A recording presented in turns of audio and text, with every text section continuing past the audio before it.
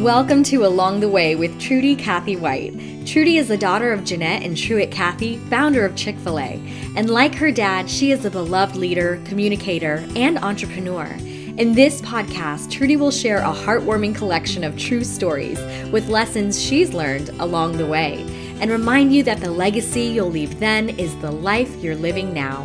Here now is your host, Trudy Cathy White. Welcome, friends, to another episode of Along the Way. And if you haven't had a chance to listen to my last episode, part 1 of our conversation on Strength to the Summit, I want to encourage you to pause here and listen through that conversation first.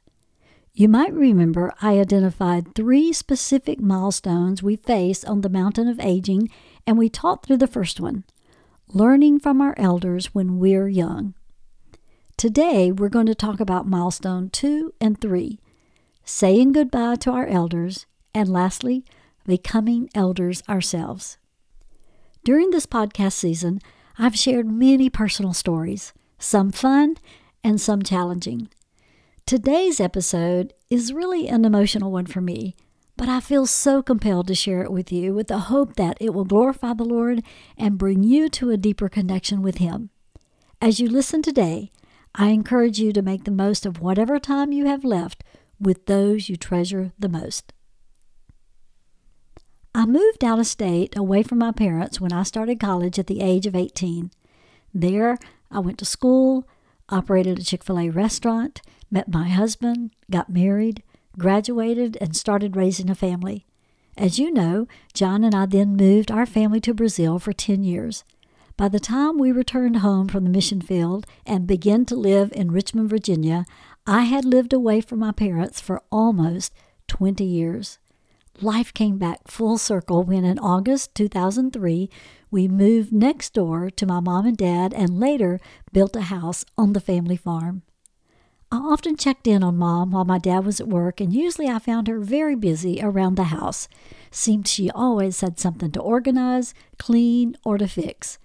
I've said it before that she was always learning some new trick or trade, such as how to fix the plumbing, how to repair the dishwasher, or even how to use a computer. Because we lived far out in the country and my dad was busy at work, Mom learned how to do just about everything that needed to be done. She'd say, "I couldn't get a repairman out here for love or money, so I learned to do things myself." Mom challenged herself to grow orchids, become an expert at oil painting, and to maximize her time and continue learning by listening to audiobooks, business lectures, sermons, and motivational speakers as she worked around the house. I can only imagine the joy she would have found in the world of podcasting. She enjoyed music, art, flowers, and her church. For 30 years, she taught Bible study classes for 13-year-old girls. She loved her husband and family. She treasured her relationship with Jesus above everything else.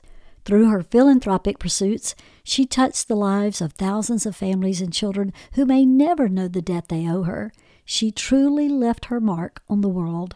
As Mom and Dad grew older and needed more help, I realized Mom had already taught me everything I needed to know about caring for aging parents. She had done an amazing job taking care of her own mother, my precious granny, in the final years of her life.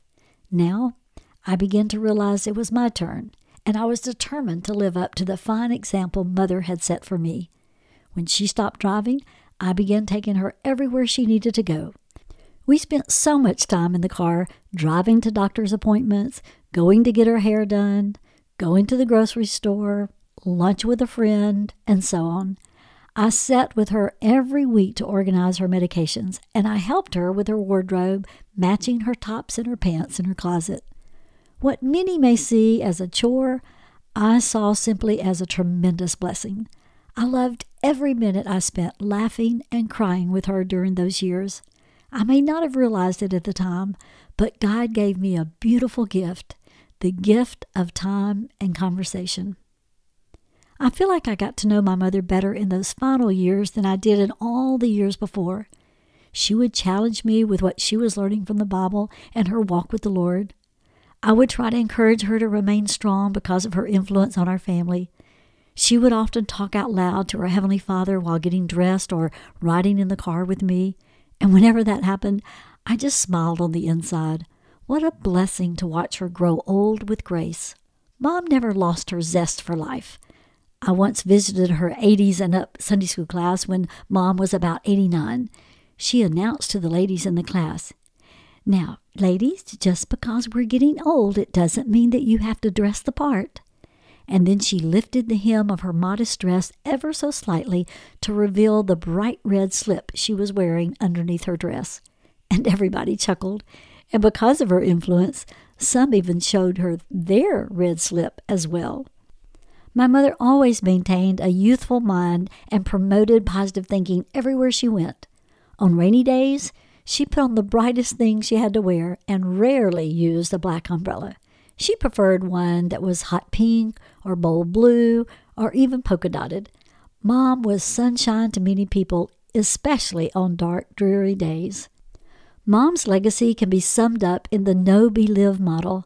I've shared that model with you before in the past.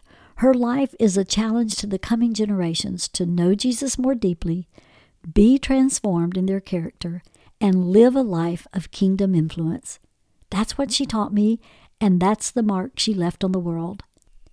Saying goodbye to her was more difficult than I can describe, but I found with time the more I rejoice in the life she lived and share her legacy with others, the more joyful I treasure her life.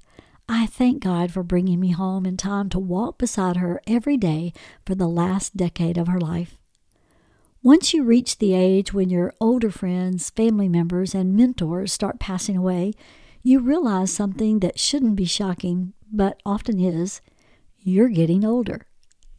I'm in my 60s as I record this. I remember a time when 60 sounded so old. But I don't feel old at all. I still have an active, often busy lifestyle. I get on the floor and I play with my grandchildren just like I played with their parents on the floor 30 years ago. I travel for business, I exercise, I volunteer at camps, I enjoy speaking engagements across the country. I'm the same Trudy I've always been. I just have a few more wrinkles and a few more years of experience and memories than I used to. More often than not, the biggest struggle with aging is significance. This is something we all face from time to time, worrying that the world has sped up too much and will never catch up to it. That's what makes aging such a particularly frightening mountain. It looms before all of us, and we know the climb will be a challenge. As the challenges of old age begin to overtake us, we may become tempted to give up, sit back, relax, and quietly fade away.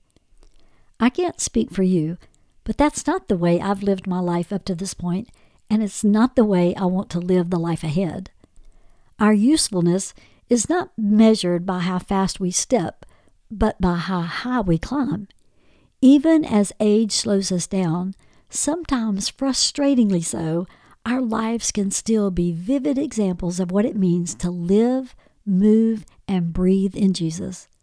Age does not diminish our call to be His ambassadors in a dark world. The fruit of the Spirit doesn't dry up because the branches show a little more wear and tear. As long as we draw breath, every moment is an opportunity to create a greater legacy for those we will one day leave behind. The mountain of aging is not a depressing or impossible mountain to climb. Rather, it can be the most rewarding summit of our lives. The pressures the Gen Z and millennial generations feel aren't so different from what the baby boomers went through. Sure, technology changes and society advances, but are all those innovations actually making us happier and healthier than previous generations? In His perfect wisdom, God ensured that several generations would live and work together in every part of the world. I don't believe that's an accident. I think God knew we would need the benefit of our elders' experiences, so He made sure there were plenty of elders around. Only together can the generations present a complete picture of what love is meant to be, a hand outstretched towards others in service, in encouragement, and in love. As the great Marcus Tutilius Cicero so perfectly summarized, nature has but a single path, and you travel it only once. Each stage of life has its own appropriate qualities: weakness in childhood, boldness in youth, seriousness in middle age, and maturity in old age. These are the fruits that must be harvested in due season. As we reach the summit of the mountain of life, I pray you will always strive to harvest those precious fruits of experience from others around you, whether they're young or old. I invite you to read Psalm 92, verses 12 through 14, and think about what it means to you to still bear fruit in old age and to stay fresh and green. I'll leave you with these two questions. Here's the first one. What fruit are you bearing now, regardless of your age? And how might that fruit continue to flourish as you get older? Here's the second question. What opportunities and unique experiences has God given for you to share with other generations? Be specific as you answer these questions. Outline at least 3 ways you can pass your wisdom on to others. Thank you for listening to this episode. Some of you may be facing the heartbreak of loss, both with those we love and the loss of your own youth. But it is my hope that by sharing my experiences on this podcast, you will all feel less alone. On the next episode, we'll continue our conversation of loss and what it truly means to be anchored securely. That concludes our time together for today. To find out more about Trudy, visit TrudyCathyWhite.com or follow her on Facebook and Instagram. Thanks for tuning in. By pondering the lessons in this podcast, you'll move one step closer to having your own meaningful collection of lessons you've learned along the way.